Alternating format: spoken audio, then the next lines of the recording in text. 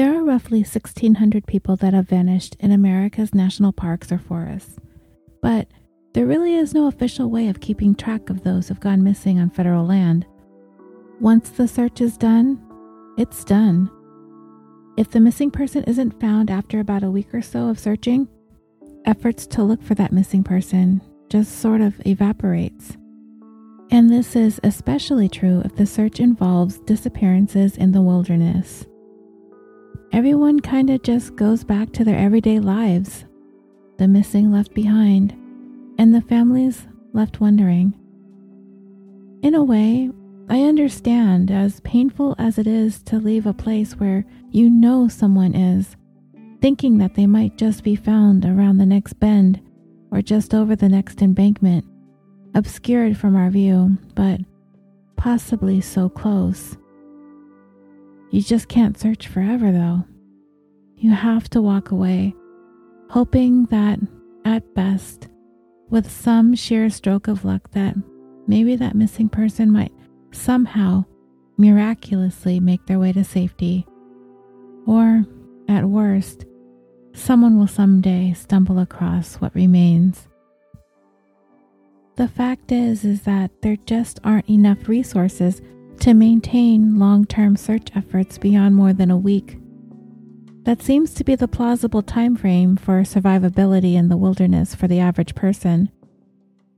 Once a rescue isn't a rescue anymore, once it becomes a recovery effort, the urgency to find the person drops off unless there's a crime suspected. Otherwise, recovery of the missing person is left up to chance. It's very expensive to send up search aircraft, and so much of the wilderness is inaccessible to begin with. You want to scour every inch of land possible, but what are the chances that the missing person really made their way that deep into the wilderness? And to send people out on foot begins to not make sense if the point of survivability has been surpassed. The cost of the search efforts, along with putting others at risk, can only be justified for so long. Essentially, of the roughly 640 million acres of mostly untouched land, the United States does not keep any records of people who have gone missing on those lands. So what this means is that if any time, anywhere in the United States, a random hiker or passerby finds something suspicious like a shoe or a piece of clothing, there is no official nationwide database that can be accessed to make any type of comparisons to see if that article of clothing or item can be matched to a person having gone missing in a national park or forest. There are petitions circulating hoping to compel the Department of the Interior to develop a national database of missing persons who vanished on public lands. And for me, when a person goes mysteriously missing while hiking or camping, it has a particularly eerie feel to the whole thing. Sometimes, when searches for missing persons are launched, odd things are sometimes found, often compounding the mystery. There have been times searchers have found clothing of a missing person neatly folded. Sometimes, when bodies are found, they are in places that are difficult to get to or almost impossible to reach. Other times, bodies are found in places that have been searched over and over and over again. And sometimes, people who are purportedly excellent and experienced hikers go missing during the winter, and they are found without their shoes on. Things like these are good fodder for conspiracy theories. And if you listen to enough of my shows, when I do encounter a story that has a great deal of mystery swirling around it, I try to keep the theories as realistic as possible. My go-to answers are never going to be alien abductions or Bigfoot.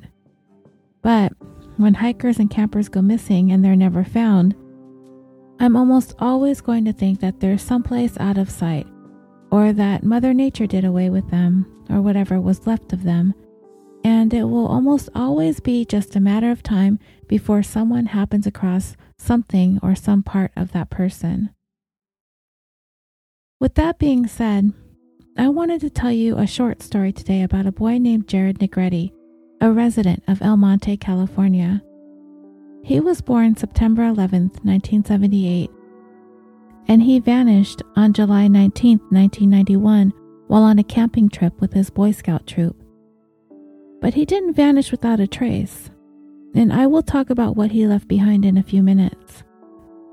This was Jared's very first overnight backpacking outing ever. That Friday, he and his fellow scouts were on a hike to the summit of Mount San Gorgonio, which is located in the San Bernardino National Forest and is the highest peak in Southern California at 11,500 feet or 3,505 meters. Now, I am no Boy Scout expert by any stretch, but I don't know why this hike gives me bad feelings. That seems like kind of a treacherous ascent for a group of 12 or 13-year-olds, but that's just me. I know these groups are meant to present challenges for kids, but still, for me, I find it a bit worrisome. I read a description of the mountain on alltrails.com, and it is described as the rite of passage for serious hikers in Southern California who might want to train for hiking up Mount Whitney, which is not only the highest summit in California, but also the highest summit in the contiguous United States at an elevation of 14,505 feet or 4,421 meters. I don't know what trail Jared and his troop were on. There are several of them. I think I read that there were about 8, some of which are more challenging than others. Even so, it seems like a lot for a first-time overnighter. Around 6 p.m., Jared began to grow a little bit tired, and he was falling behind the rest of his troop. He was about 5'1" or 1.6 meters tall and weighed about 150 pounds or 68 kilograms. So, he might have been slightly heavier than the average boy at that height, and I can see how he may have become worn out a little more quickly than the others. And you know what? It wasn't even Jared's troop or his troop leader that noticed that he was lagging behind. It was another unrelated group of hikers who noticed him hanging back from his group and who had taken it upon themselves to notify Jared's leader that one of his kids was straggling behind. So for some inexplicable reason, his troop leader told Jared to go ahead and take a rest and that they would finish their hike and come back for him on the way back down. So many things wrong with that, right? I mean, my goodness, I don't care who, what, where, when, how, or why. I'd never, ever, ever leave a child alone on a mountain trail. Ever, ever, ever. Just no. This infuriates me, and I'll talk a little bit more about it at the end of the story, but how could anyone not see how badly this could possibly end? Oh wait, it did. So, the rest of the troop carried on without Jared, and that would be the last time he would ever be seen. When his troop turned around, Jared was nowhere to be found. He was just gone. So Jared's troop leader brought the group back down to base camp and then hiked approximately 5 miles at night to get help. The San Bernardino County Sheriff was immediately notified and a massive search was launched. Rescue teams from all over Southern California descended upon the area to help search for the missing 12-year-old. After about 3 days of searching, they were able to begin to narrow the search area down to about a 6 square mile area. Searchers found one footprint around the 10,000 foot or 3,048 meter elevation mark that they thought was a match to Jared's tennis shoes that he had been last seen wearing. Yeah, I said tennis shoes. How crazy is that? I don't want to be too judgy, but I don't think the person who approved of tennis shoes for this kind of a hike made that wise of a choice. I even heard from someone I was talking to about the case that said he had high-top Converse on, which, for hiking, seems hugely inadequate. Discovering Jared's footprint gave searchers hope that they were getting close to possibly locating him. They also found some beef jerky and candy wrappers, and those items were also thought to have been left behind by Jared as well. Don't you guys get sad when you think about this search? Finding a footprint, finding food wrappers. It makes you feel like you're getting so close, knowing you're literally looking at the place where this boy once stood. It's frustrating, isn't it? Surviving this was very possible. This was summer. It was warm at night. There are natural water sources on the mountains. Jared had his snacks with him, but it's like he's just one step ahead. I can't help but wonder why he didn't stay put in the first place. Well, like I said, his troop leader shouldn't have left him there without an adult. And besides, they all should have stayed together anyway. Even if Jared was trailing behind, he should have had an experienced adult hiker behind him. Whatever the case, they left him. But why did he wander off? Did he grow bored or impatient?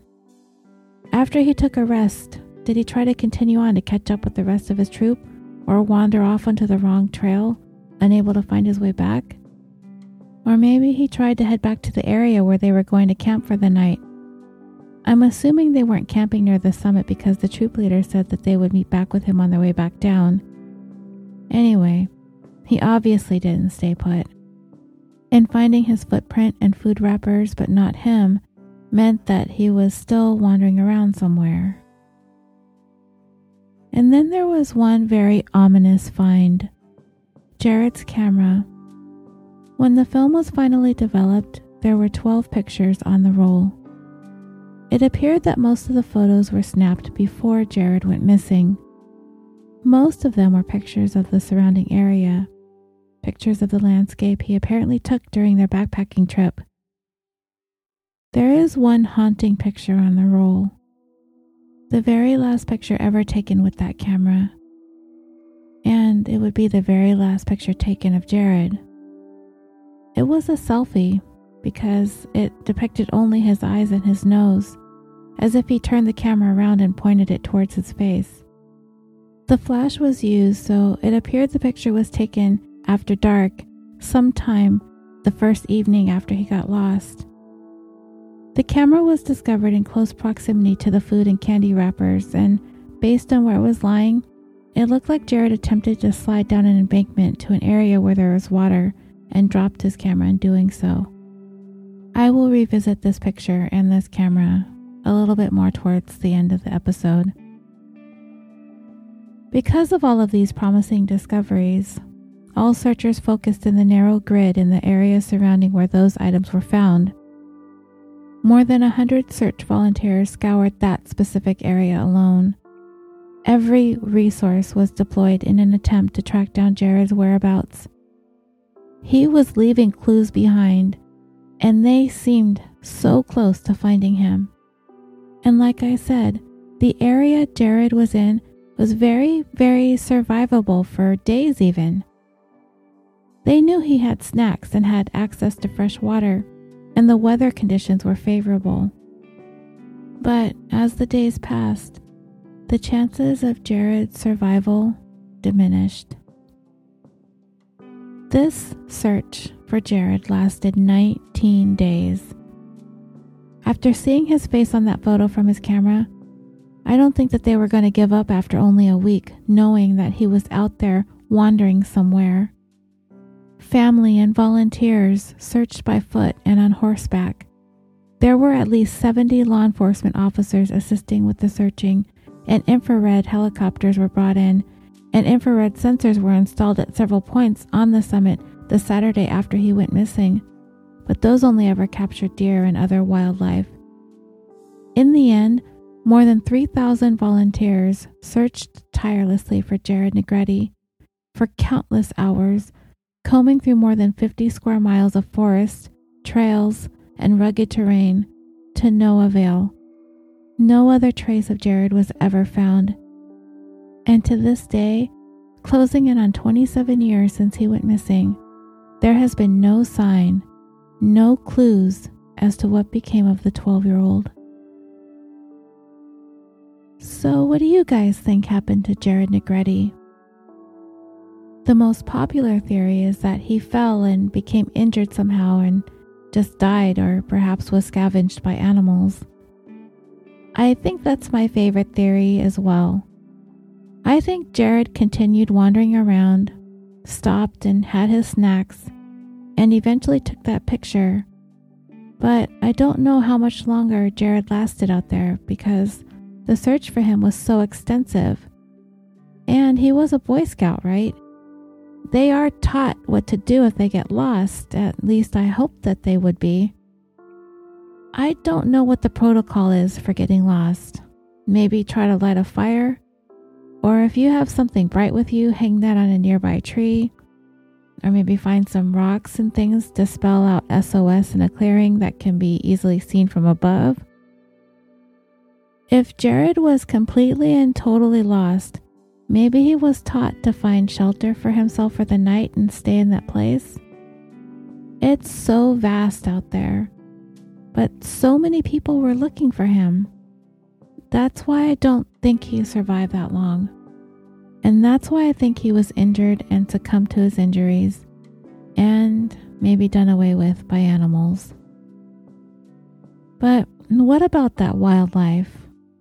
There is a long debate about the wildlife on Reddit, and I don't want to get too deep into it because it doesn't seem to be that common of a thing for animals to attack humans. I live in an area where there are many, many places to go hiking all over Southern California, and generally people being attacked by wildlife isn't an issue. I more often hear about coyotes attacking small animals in residential areas or in people's backyards, but being attacked on hikes, it's not something that frequently happens. Besides, the searchers indicated that they did not see wildlife when they were looking for Jared. But then again, wouldn't animals tend to avoid a group of people who might be yelling for Jared as they're scouring the area?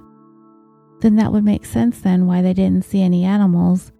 I'm pretty sure animals don't want any part of that mess.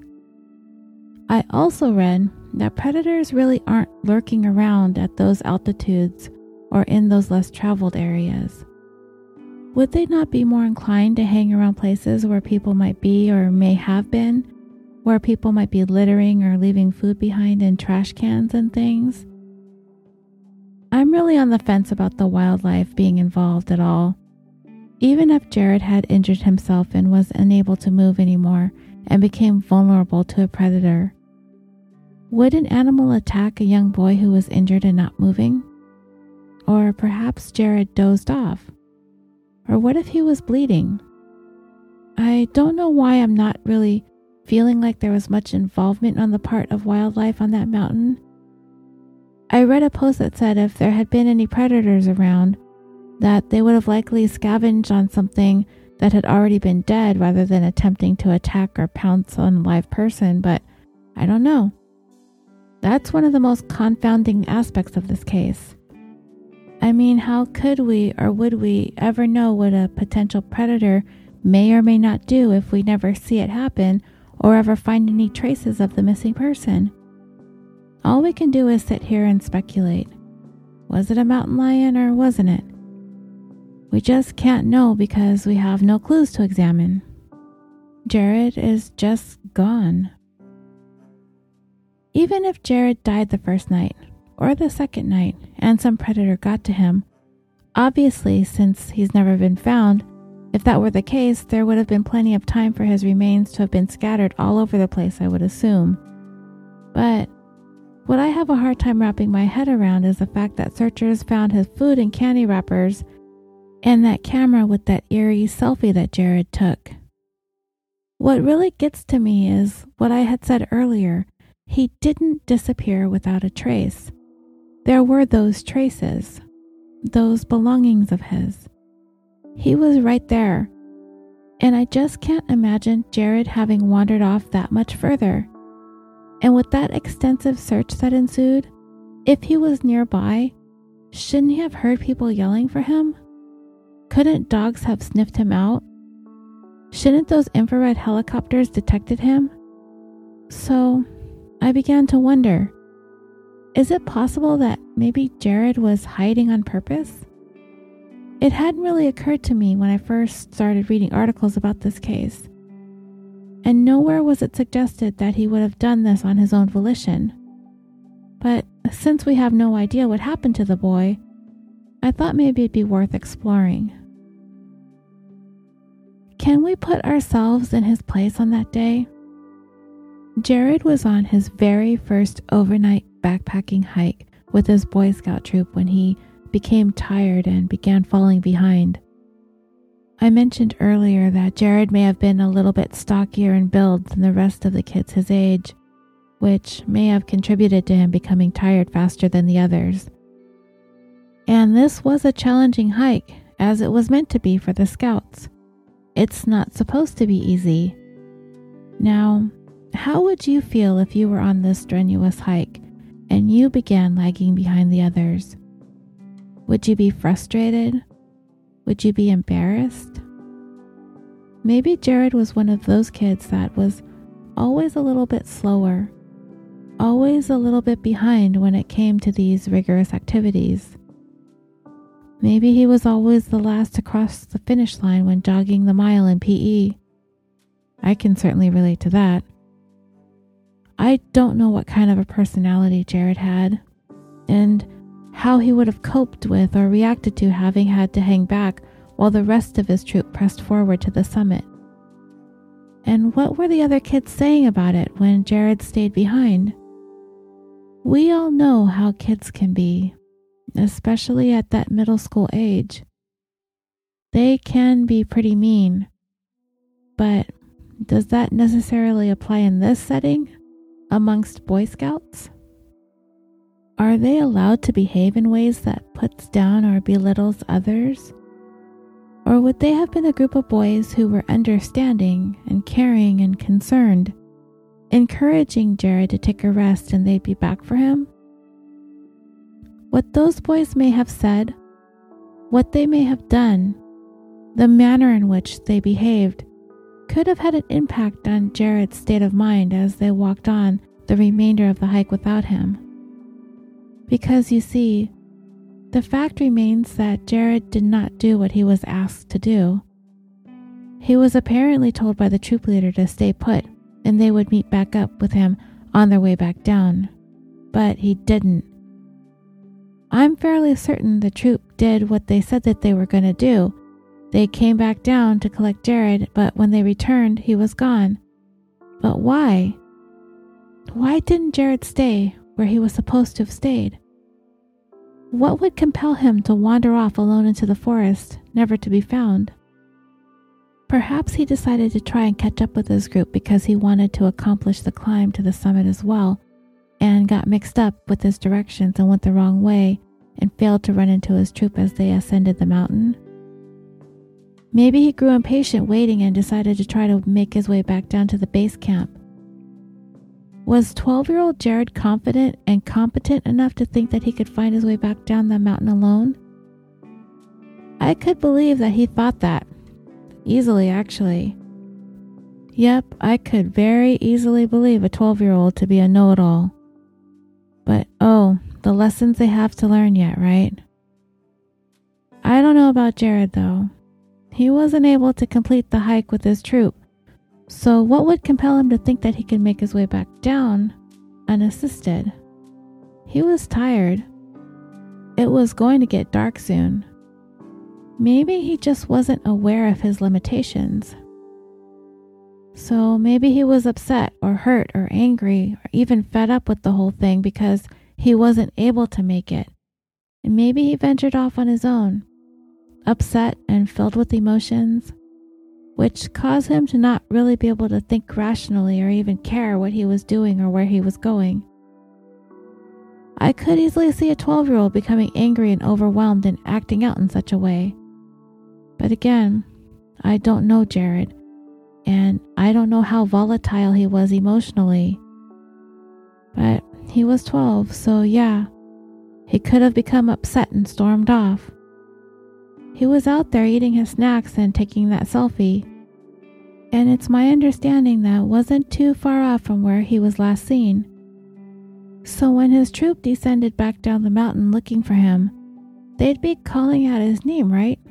the whole group of them, wouldn't they? If he wasn't too far out, wouldn't he have heard them? Within 3 hours of Jared's disappearance, at least 20 people were scouring the mountainside calling out for him. Maybe he was down an embankment, or maybe there was a stream of running water and he couldn't hear. Or maybe he was in a place where the woods and forests were just too dense for sound to travel that far. Or maybe he did hear them, but he didn't want to answer because he didn't want to rejoin his troop, because he was upset about something, and he was being stubborn. You can picture that, right? A stubborn 12-year-old?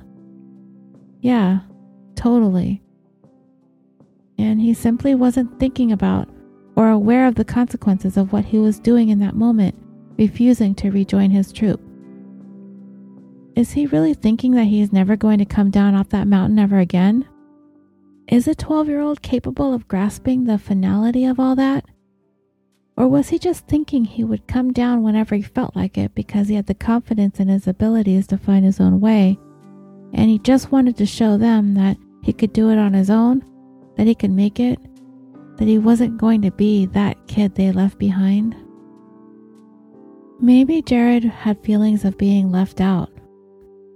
Maybe he wanted to garner some attention for himself by hiding from his troop, causing them some worry, causing them to have to seek him out, and then feel a sense of relief and happiness that they'd found him, and he'd be like the center of attention for the evening. Only, they never found him. Could that have been a possible plan of Jared's? To do something so drastic for attention? I suppose, yeah. We've heard of people doing some crazy stuff for attention. I don't know though. I'm really trying to put myself in that place, in the mind of a 12-year-old boy, and I'm falling short here. Obviously, I've never been a 12-year-old boy, and I have but one daughter that I've raised, so my scope is limited. Something drew Jared away from waiting for his troop to come back for him. Whether it was impatience or anger or frustration or impulsivity, curiosity, something made him walk away. But it still doesn't answer the most nagging question. Where on earth is Jared? No matter how or why he left, why has he not been found? If animals and wildlife got to him, then what became of his clothes and shoes? Surely those things must be someplace on that mountain if he fell victim to the elements or some sort of wildlife. And what does the lack of clothing and shoes actually mean? That maybe he made it off the mountain somehow, and he didn't actually perish there? This is a theory that I'm not too big on because it requires so much chance and coincidence. But it's at least worth mentioning because this is true crime, and we've just about seen it all, am I right? So say Jared is meandering his way down this mountain, and he somehow crosses paths with some random person who convinces Jared to ditch his hike and go do something else. Seems kind of far-fetched, doesn't it? Well, it happened to Sandra Cantu a couple of episodes ago. Granted, that was in her own neighborhood, and she was familiar with the individual who lured her away, but still, it could be something Jared may have fell victim to. An unassuming, considerate, albeit stranger, but enticing nonetheless, manages to convince Jared that there was more to life than this hike, and then spirited him away from the mountain, from his troop, and from this world forever. I don't like it. You see, it gets me thinking about Maura Murray. And you all know her story, right? She left college, told some lies, bought some booze, jumped in her car, and started heading north on a desolate highway towards parts unknown. She crashed her car, encounters a bus driver from whom she refuses help, and when he goes to summon police and paramedics, she seemingly vanishes into thin air. And there is a theory out there that she was abducted by a random passerby who just happens to be one of those rare human beings that doesn't stop to help but stops to harm. What are the chances that of all the good, well-meaning people out there that the one person who has a nefarious agenda is the one to find and steal Maura from this world, especially on that highway less traveled. The chances feel astronomical that Maura would have encountered that bad guy. But it's conceivable, right? It's completely within the realm of possibility. So I ask, could Jared have encountered a bad guy too? The chances are so astronomical that it's hard for me to want to even entertain the idea, but I can't help but go there because Jared did not vanish without a trace. He left those clues behind, but never were his clothes or his shoes found, which lends to the theory that he may just have made it off that mountain and ended up somewhere else. And maybe he died or maybe he didn't, because we sit here today talking about this without any proof that Jared died or if he lived. How wild would that be, to think that Jared might be alive out there somewhere? You never know, and until any trace of him or his clothing is ever found, any scenario is possible. I've looked at that last picture of Jared many times and stared at it, studying it, I guess you could say. When you Google Jared's name, it's not the first picture that comes up. It's the second. It's the only one that I could find, and it's in black and white because it was printed in the newspaper back during the time that the search was still on for him. The first one is another color photo of Jared, and I'm not sure if it was contained on that same roll of film that was developed from his camera, but he does appear to be on a hike. It's in color, and he has a backpack on, and you can see maybe the Boy Scout patches attached to his shirt on the shoulders, but he's not smiling. He's very serious, but serene at the same time. It looks as if he is slightly squinting because of the sun. Someone else took this picture of him, as it was taken a little bit further away. The black and white picture of Jared, however, is extremely close up, and it's apparent that he turned the camera on himself and snapped the photo. If you look up the picture, you might catch yourself staring at it too. It only shows his eyes and his nose. I know Jared's story has no end, that we're sitting here many years later wondering what became of this boy. So my mind immediately wants to see the fear in his eyes. Is that what you see? I asked my daughter, not telling her who it was in the picture or what was happening to him when he took it, and I asked her what she saw in looking at his face and at his eyes. And her answers were sadness, despair, and anger. I told her afterwards what was going on in the picture. Those are pretty perceptive answers. Sadness, despair, anger. Then I began to wonder about something else. Why did Jared take that photo of himself? It appeared to have been taken sometime after dark, and the flash had been activated, but I was unable to determine if there was a timestamp on the photo. Not all cameras did that. I remember when I used to have film developed, the date would sometimes be printed on the back of each picture, but that was the date of the development, not the date the picture was taken. So why? Why did this boy, wandering around this mountainside, pull out his camera out of his backpack and take this selfie? My first inclination is to think that Jared had come to the realization that he was doomed, and he wanted to leave one last image of himself behind for his family to have, because he was certain he'd never see them again. But is a 12-year-old really going to engage in thinking that intense, with that much consideration for the finality of his situation, that his life was irrevocably over, and this was his only way to send a message to his loved ones? I think it's possible. I guess we'd have to factor in whatever experiences Jared had during his short life in order to determine if his mind would go to places that dark. if he would feel this kind of despair. And then would he actually think the camera was going to be found and he wouldn't be? You see, according to those who discovered the camera, it looked as though he accidentally dropped it in an attempt to slide down an embankment, and it appeared that he did not know that he lost it. So, I would surmise that he thought maybe he would be found with this camera, but he would no longer be alive, and there would be that one last picture of himself for his family to have. Again, I can't say whether or not he was capable of being in that kind of mindset. Or perhaps he took that picture because he was getting anxious or bored or nervous or antsy and just began fiddling around with the camera as he was going along and decided to take a picture of himself for no particular reason other than out of boredom.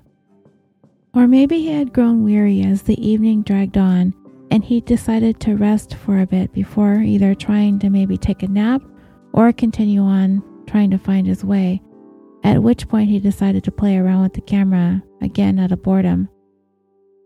The look in his eyes do appear to be sad or scared, but he could have also been exhausted or upset. It's open to interpretation. Whatever reason he took that picture, it certainly is one of those that's worth 1,000 words. What was also apparent is Jared did not seem to make any obvious efforts to be found if he were out there wandering and lost on that mountain. He was a Boy Scout, so I assume they're taught certain survival skills, including what to do and what not to do when you get lost. Obviously, Jared failed to follow the instructions of his troop leader by not staying put when he was told they would come back for him. And subsequent to that, he didn't seem to do anything to get help for himself. He wandered off. He didn't stay on any clear trails. He didn't make his way to any open spaces or a clearing, and he didn't leave any signs that he was nearby. He didn't build a fire. He didn't hang something bright that could easily be seen by a helicopter. He didn't fashion any forest debris and spell out anything like help or SOS in the area that could be seen from the sky. He could have used his flash on his camera repeatedly at night by snapping pictures over and over again.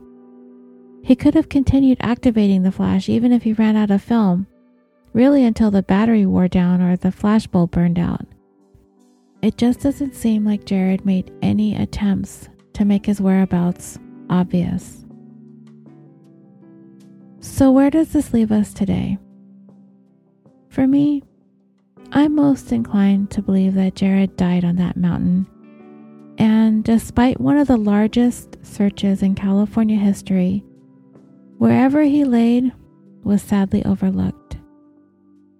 There is a slim chance that Jared left on his own volition. He may have even made it off the mountain and decided that he did not want to go back to his life. Maybe he did get the rotten luck of running into an individual who did him harm. We just don't know. And as for Jared's family, they continue chasing ghosts. 10 years after Jared was lost forever, his dad, Felipe Negrete, saw the news of a 16-year-old named William Parvin who had gone missing on that very same mountain. Felipe headed back out to that mountain where his boy went missing to join in the search effort. But he wasn't only looking for William. He was hoping that with some stroke of luck that he would find a sign of his own missing boy. He climbed that mountain, and he took that path he knew his son took 10 years earlier, praying his entire way up that rugged terrain. He described being able to feel his son's presence, and he felt this connection to William's family, that tragic relationship that's often forged with parents who experience similar heartbreak in losing a child in a way such as they had. William was found 4 days later, dehydrated, bruised, but alive. Felipe left that mountain again, still haunted by whatever became of his Jared. Jared's parents went on to raise 2 adopted children along with their other 2 biological children. And you guys didn't expect me to end this story without pointing my finger of blame at that troop leader who told Jared to take a rest and they'd come back for him on their way back. Of course, Jared should have stayed put, but he's 12. That troop leader was completely negligent in leaving Jared without adult supervision. And in talking to a friend of mine who was knowledgeable as to the standard operating procedures of the Scouts, this should not have ever happened. The troop should not have separated, and even if they had, an adult should have stayed back with Jared. But there wasn't, because the group of 14 boys only had one adult with them. There should have been two. There should have been one adult in the front and one adult bringing up the rear. And apparently, it was more important to make it to the summit of that mountain than to slow down or stop or turn back because one child was having difficulty keeping up. So, he instructs him to rest and they'd come back? Okay, you guys, can you actually picture yourself doing that? We're all adults listening here, right? At least I hope we are. Picture yourself in charge of 14 kids. That's overwhelming as it is, right? And to have to handle that all by yourself? No thanks. And you don't even have to picture yourself doing this on a mountain. Picture yourself in charge of 14 kids at a park or at a swimming pool or at the mall or at the movies. That's a lot of kids to be responsible for, isn't it? Can you imagine yourself, say at the movies, for example, and one of the kids says that he doesn't want to go see the movie. So you tell him to go ahead and sit in the lobby and wait there while everyone else goes in to see the movie, and we'll come back and get you when the movie's over. Oh, and stay put, right? Would you honestly be able to sit through that movie comfortably with one of your kids whose well-being you're responsible for, sitting out in the lobby for an hour and a half? Yeah, I don't think so. And this wasn't even in the comfort of a movie theater lobby with games and concessions and other people around. This was Jared in a forest with nothing but trees, wildlife, and nobody around. No way. None of us would do something like this. Not in a movie theater, not in a forest, not anywhere. I'm relatively certain that none of us would care to be put in charge of 14, 12-year-olds either, because I know I wouldn't like it. And based on how Jared's fate remains shrouded in mystery, we can only hope that that troop leader was never allowed to take charge of a troop of scouts again. Now, don't get me wrong, I am a believer in second chances, but not for something like this. Because of his negligence and recklessness and thoughtlessness, the Negrettis lost their boy forever. I don't know what repercussions that troop leader was made to face. There's nothing that's been reported in the media that I could find. I don't know if he was terminated as a troop leader. Maybe his son was a part of the group and that's why he was assigned to them. I have no idea. But I also wonder if he would have done the same thing if it was his son that was tired and needed to take a rest. Would he have left his boy behind and told them they'd be right back? I doubt it. Jared went missing July 19, 1991, and according to his page on thecharlieproject.org, he is classified as lost, injured, missing. He would be 39 years old if he were alive today. He was approximately 5'2" or 1.57 meters in height and weighed about 150 pounds or 68 kilograms. He was Hispanic with black hair and brown eyes and had a small birthmark on his right cheek. He needs to wear prescription glasses. The ones he may have had with him had brown plastic frames. He was wearing a tan t-shirt, green Boy Scout pants, and black high-top sneakers. Thank you, dreamers, for listening to Jared's story. My thoughts are with the Negretti family tonight, and I do hope that someday they are able to find the answers that have been eluding them for 27 years. And until next time, Sweet dreams.